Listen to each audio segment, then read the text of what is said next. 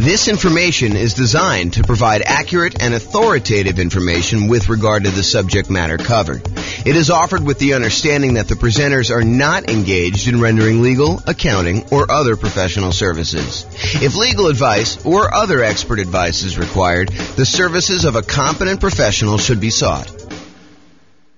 Welcome to the Coral Springs Real Estate Investing and Real Estate Financial Planning Podcast. Learn all about investing in real estate in Coral Springs, Florida. With a combination of real estate financial planning and modeling with numbers specific to Coral Springs, plus syndicated, more generalized recordings of live and pre-recorded real estate investing classes. Not all of them specific to Coral Springs. Be sure to stay tuned after the podcast for a message from our sponsors. Well, good morning and welcome, everyone. This is James Orr, and this is the last class of Q1 2023. So it is an interesting class, one that I've not really taught specifically before, and it's going to be a really short class too. But it's this idea that creative financing means nothing down. The question really is creative financing really nothing down? And so that's what we're going to cover. So there are more traditional nothing down options. There's things like private money, where you go ask grandma if she's interested in investing some money or allowing you to borrow some money. There's hard money, where a hard money lender allows you to buy a property, usually a deeply discounted property that needs work. And you don't have to put any of your own money into the deal. There are VA loans, if you're a veteran, where you can buy a property with nothing down. And with VA loans in particular, a lot of times you can finance in your closing costs and things like that. There are USDA loans, where you can buy rural property, not properties inside cities. It has to be usually rural property outside major cities. There's an eligibility map by the USDA that shows you which properties this qualifies for. And then sometimes in some markets, there's a local bank that will offer some type of nothing down loan. But then there's the whole family of creative financing. The things like subject to and owner financing and wrap financing and agreement for deed, installment land contracts, or lease option, lease purchase, like all of the different creative ways that real estate investors like to buy properties. But are those really nothing down? So I think there's this misconception out there that creative financing is a euphemism for nothing down financing. And you can buy creative deals with nothing down, with no down payment. In fact, why don't I cover that now? I plan on covering it a little bit later, but I'll jump ahead and I'll cover it now. Nothing down, no down payments, no money required. They're all the same, right? Nothing down, no down payments, no money required. They're the same. Is that correct? And the answer is no, they are not correct. Just because a loan program does not require a down payment, or a seller does not require a down payment, that does not necessarily mean that there is no money required to do the deal. And while you might not need a down payment for some creative financing deals, in many cases, I would even go as far as to say the overwhelming majority of cases, you will need money in order to do these deals. Let me just kind of name a couple things out there, and you may be thinking, James, I think you're splitting hairs here. No, I'm not. This is actually like if you think you're going to be able to, with $500 in your pocket, go and do a creative deal, that might be not the best move. Okay, so number one, while you definitely can use poor marketing, I kind of break down marketing in order to find creative deals into poor marketing and lazy marketing. So poor and lazy marketing. So poor marketing is when you don't have any money, but you're willing to put in a lot of time and effort in order to find deals. You do manual labor sort of things in order to find deals. For example, you go door to door, you door knock and ask if people are interested in selling their property. And they start talking about doing creatively. or you go contact everyone that's got a property for rent on the rental websites and ask them if they would consider selling to you on a lease option. Things like that, where it's the strategies don't require any money. You're willing to put in all of your time, poor marketing methods, in order to find deals. Lazy marketing, on the other hand, is where you're willing to spend money in order to have deals come to you. You're willing to spend money in order to do direct mail, or you're willing to spend money in order to do Google pay-per-click, or you're willing to spend money in order to put up bandit signs, have someone else put up bandit signs for you, or you're willing to spend money in order to have someone deliver door-to-door flyers. So lazy marketing is where you're willing to spend money in order to have deals coming to you. So you could go do the poor marketing strategies where you don't need to spend money to find deals. But I think after a relatively short period of time, you're going to find that is not a good long-term solution for deal flow if you are really serious about this as a business. If you're just trying to find like one property, sure, you could manual labor it and get it done. But if you're really trying to set up a business of buying and selling properties as a real estate entrepreneur, then I think you're going to need to start spending money at some point in order to find deals, especially creative deals. Okay. So that is something to take into account, that you're going to need to spend money in order to find deals. And sometimes it's going to be relatively low amounts of money, but I think if you're wanting to consistently find deals, you're probably talking, 1% doesn't seem off to me. You probably could do it better in some ways and get good deal flow. And maybe you can get deal flow, but maybe not the premier type of deals. So, but I don't think spending 1% of property values in order to find deals is unreasonable, with maybe a low end cap of about $2,000. Okay. And if you think about it, like, can you get a motivated seller, some seller of some type, to contact you who is interested in selling you their property? Is that expensive? No. Now, is that the type of deal you want? I think becomes the next question. Does every seller who calls you on your marketing, are they a qualified deal for you? And I think the answer is definitely not. In fact, you could go and be stricter in your deal criteria and only do deals that make sense. Man, I'm going off on some crazy tangents right now in my head. Like, just because a deal does not require a down payment, does that mean you should do the deal? Absolutely not. Sometimes those are the deals you want to avoid. There may be a reason why it's nothing down. But sometimes you'll get a great deal where it does make sense to go buy a property and it's nothing down. Okay. So you will need money to find deals, I guess is where I'm going with this. So that's, even if it's no down payment, you still got to spend some money. And, it's usually 1% or so in order to acquire the deal that way. And I think you would be, I'm usually pretty kind and gentle, saying, you probably should do this, you definitely want to probably consider doing this or whatever it is. But I will tell you, this is one of the times when I get a little bit more assertive. And I will tell you, you would be stupid to do deals without reserves. Now, can you, if you're like just starting out and you're like, you've got no reserves and you're trying to like make this whole thing work, can you risk it and not have reserves and do your first deal? You can. Is it prudent to do so? I don't think so, but I think there's some folks, some new investors especially, who have their desire to succeed exceeds their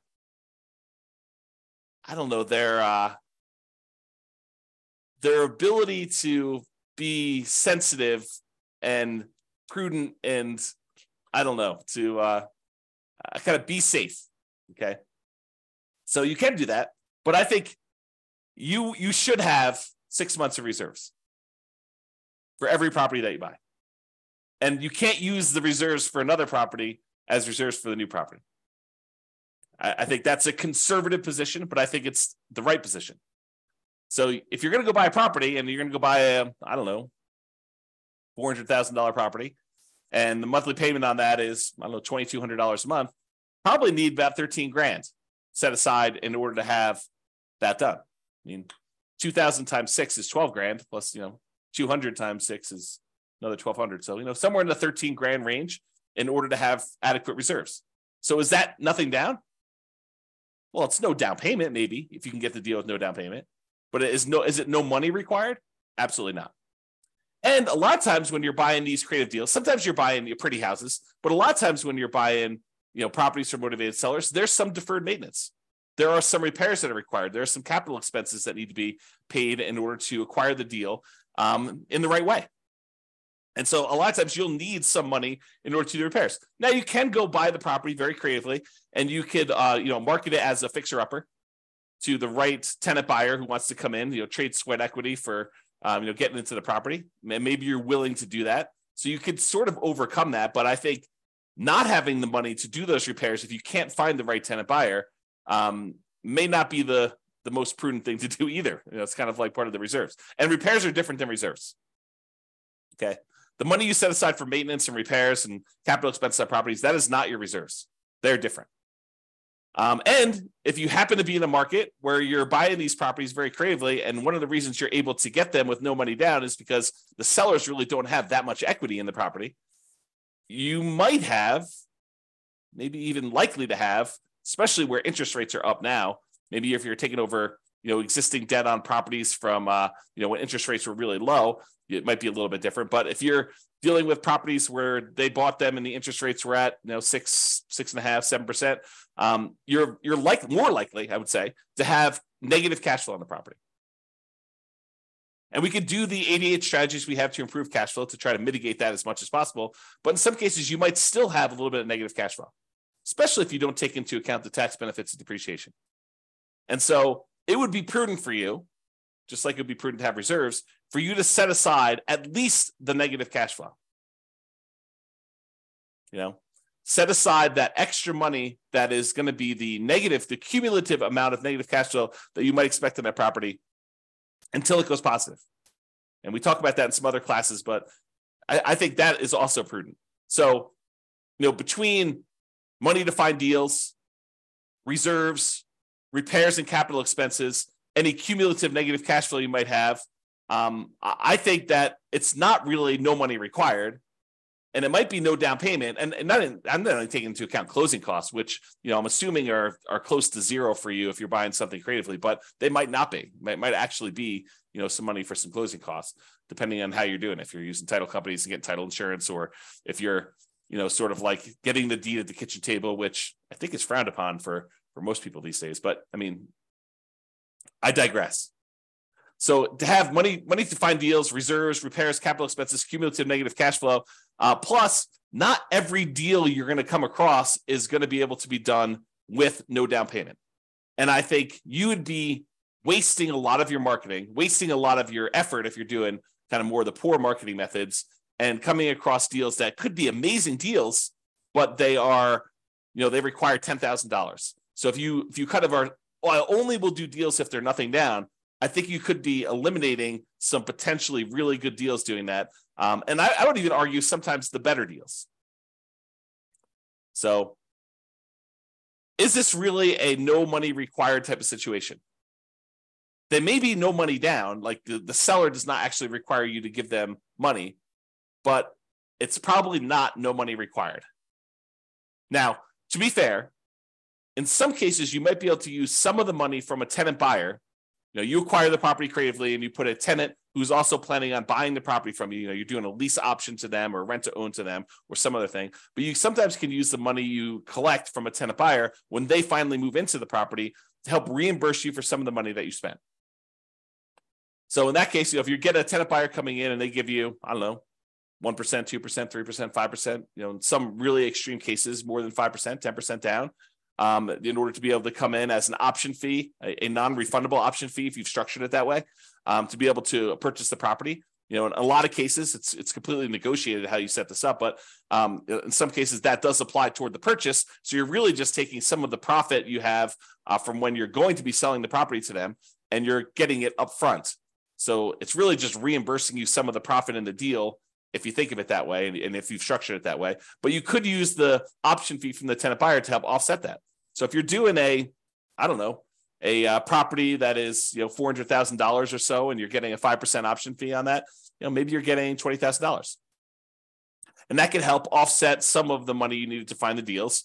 It could help with some of the reserves, although it's probably not enough for the reserves, and it can help with some of the repairs, capital expenses if in the end, you end up needing to do those. Even if you're advertising it to a fixer upper rent to own, where the tenant buyers coming in with the intention of fixing up the little property and getting a slight discount in order to do that.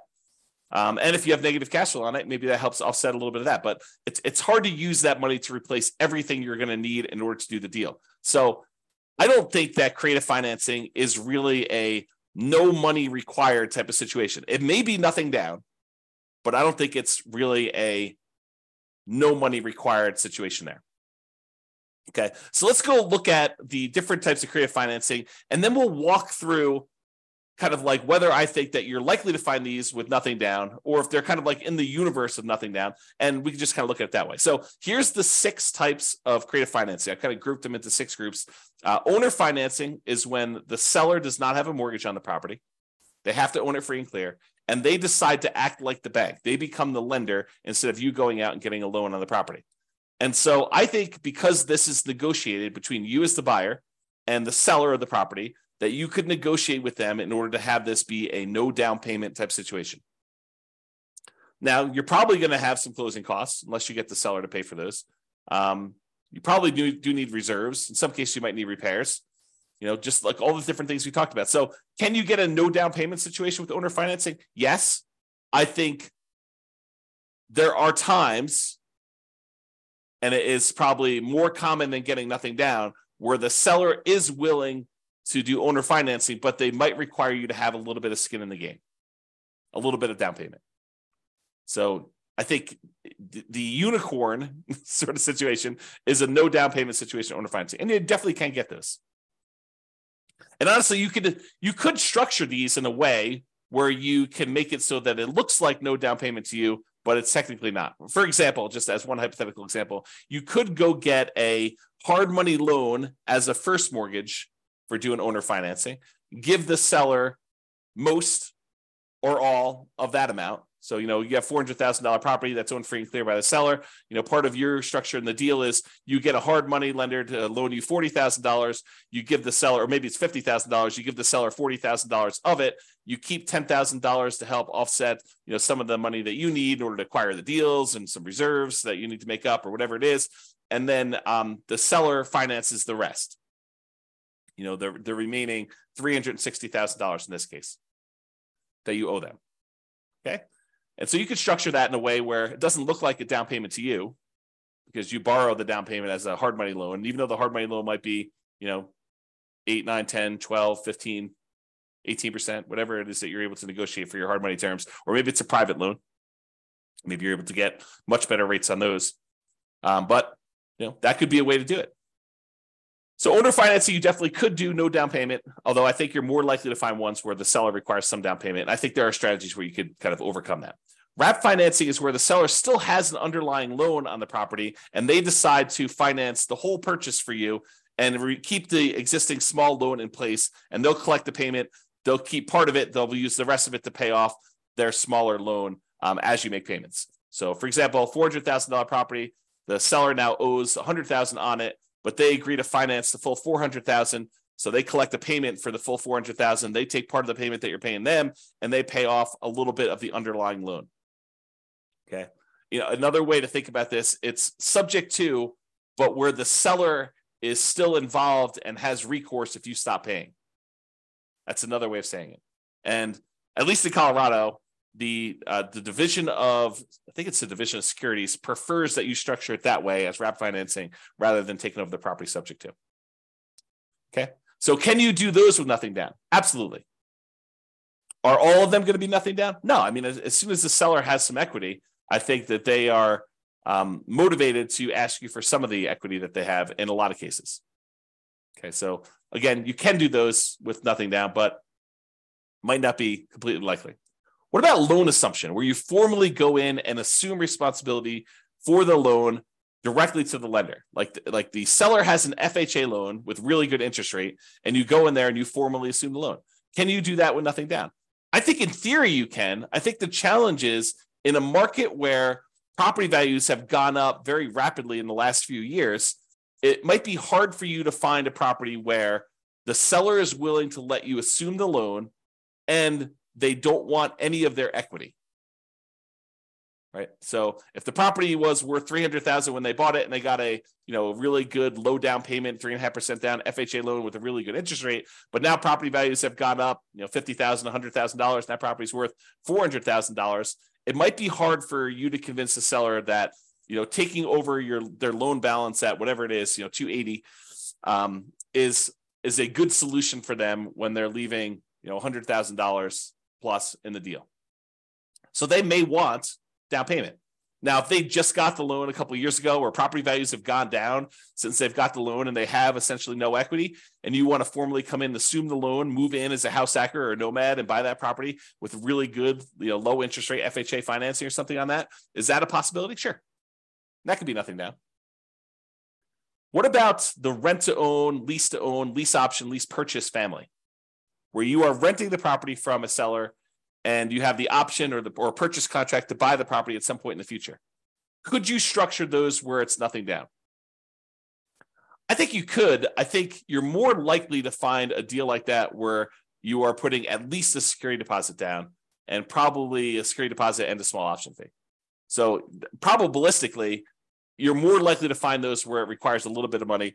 But I do think that you could, in theory at least, find a property where the seller is willing to allow you to rent the property and have an option to buy it or a purchase contract to buy it. And I think there would need to be some motivation there in order for you to do that. What about the agreement for deed, bond for deed, contract for deed, installment land contract kind of family of creative financing options? Again, I think it's very similar to the rent-to-own one. I think that you probably could find a seller, at least in theory, who is willing to let you do that with nothing down. However, I think most of them are going to want some type of down payment. And then finally, subject to. Subject to is where you buy the property and you leave the existing financing in place. The seller deeds you the property. You are the owner of the property as signified by the deed, but the seller's old loan remains on the property. And in most cases, you're agreeing to make payments on that loan. Could you buy properties with that with nothing down, with no down payment? Yeah, I think if the situation was right and the seller owed an amount that was the full amount that you'd be willing to pay for the property, sure, you could structure that as a nothing down deal. Imagine a seller who is unable to make their mortgage payments anymore, and their alternative is to go through foreclosure and give the property back to the bank. And you come in and say, look, don't do that. I'll help protect your credit. I will buy the property from you, and I will start making payments on your loan. And they're like, well, the other option for me is to have a foreclosure. I would be willing to sell you this property for what I owe instead of having this foreclosure. Maybe you're getting a small discount doing that. And you're able to acquire the property that way. Sure. Could you do those where you find a seller who's just willing to say, yeah, save me from foreclosure, buy this property from me and start making payments on my loan, and that could be a help to me? I think you could. Now, the chance of you finding one where exactly what they owe is exactly what they're willing to walk away from, probabilistically, I think that that's relatively small. I think you can find those, but I think you're more likely to find ones where they have at least some equity, or they're like, hey, look, I need at least a security deposit to be able to move into a new place. I'm currently living here and I haven't made a payment in 2 months. And maybe you even need money in order to make the back payments up, as an example. But they may need some type of money to help them get into the next property, or to buy some of their equity from them, even at a discount, if you're going to do it that way. Okay, so those are the different creative financing options, and my kind of take as to whether or not they are likely to be no down payment. And as I covered already, they're not really likely to be no money required. I think you're likely to have some money required in order to do those. The kind of like the true no money required sort of deals are probably more in the wholesaling, if you're willing to do manual labor in order to find your deals, or real estate brokerage. If you get a real estate license, you don't usually need money in order to do those transactions either. And unlike wholesaling, where you got to both find a deeply discounted, amazing deal of a property, and then also the buyer of that property, a real estate investor buyer, when you have a real estate license, you could do one or the other of those and oftentimes get paid a similar amount. If you think about it, 3% of a $400,000 property is about $12,000. I think for a lot of folks, a wholesale fee on an okay deal, not like a crazy, grand slam home run sort of deal, I think is probably in that $12,000. And you, in that particular case, you didn't have to do both sides of the transaction. You only had to go find either the seller and then represent them in the transaction to help them sell the property and get top dollar for it, or the buyer in order to help the buyer go buy a property that's already listed in the MLS that some other real estate agent found. And so for half the work, you can get about the same full fee, and it doesn't have to be this super deeply discounted deal. It just requires that you probably pay a little bit of money up front and agree to kind of like agree to obey the law of real estate transactions and licensing law and stuff like that. So I don't know, it doesn't seem like the worst idea in the world to me, but that's sort of where I'm coming from. So there you go. All right, so in conclusion, while you may be able to find a deal that requires no down payments, these often require you to invest in marketing to find them. I think that's true. And you're also going to need reserves. This is the part where I got really strong with you and told you it would be stupid for you to actually invest in property without reserves. I'm trying to prevent you from making a mistake. And I know that can sound harsh. And I'm not usually a harsh guy, usually kind of very friendly and, say, maybe you're right, maybe I'm wrong. But in this case, I think I'm right. So I think you need reserves. And I'm trying to protect you from making a mistake by doing that. So, but I realize that some of you are starting off and you really don't have money for reserves. But I think that's a immediate first goal for you to kind of get to the point where you can buy a property and find reserves right away. You might need repairs or capital expenses in order to buy a property, especially ones that you're buying from some type of motivated seller. A lot of times those have some deferred maintenance on them. Plus, in many cases, especially no down payment deals, you're likely to want to set aside some money for cumulative negative cash flow. So if you're buying a property and the less you put down, the higher the loan to value of the property that you have, the more likely you are to have it be negative cash flow. I think that's just math. It's possible you can get ones that don't, especially if you're able to structure the deal with a very flexible seller. But I think a lot of times you're more likely to have negative cash flow the higher the loan to value is on a property. And if you're putting no money down, that usually implies a very high loan to value. Okay. And then often having money gives you access to a wider range of deals that you can do. And I'll even add a better assortment of deals that you can do. Okay. Not that no money down deals are bad, but I think that having some money where if the right deal came along, it could be a better deal than a no money down deal could be. All right. So that's all I got for you. Hope you enjoyed this class, kind of a different take on the kind of like creative financing, no money down sort of ideas there. So hopefully you enjoyed this. This has been James Orr. Hope you have a great day. Bye-bye for now. With home prices up, mortgage interest rates up, and rents up but not quite enough to counteract the higher prices and interest rates, cash flow on rental properties in Coral Springs is harder than ever. Book a call with the Real Estate Financial Planner to apply our proprietary 88 strategies to improve cash flow on your rentals. See the show notes for a link to schedule your call and improve your cash flow today. If you're a real estate agent, lender, or professional in Coral Springs that wants to help our real estate investor listeners, consider reaching out to learn about collaboration opportunities with this podcast.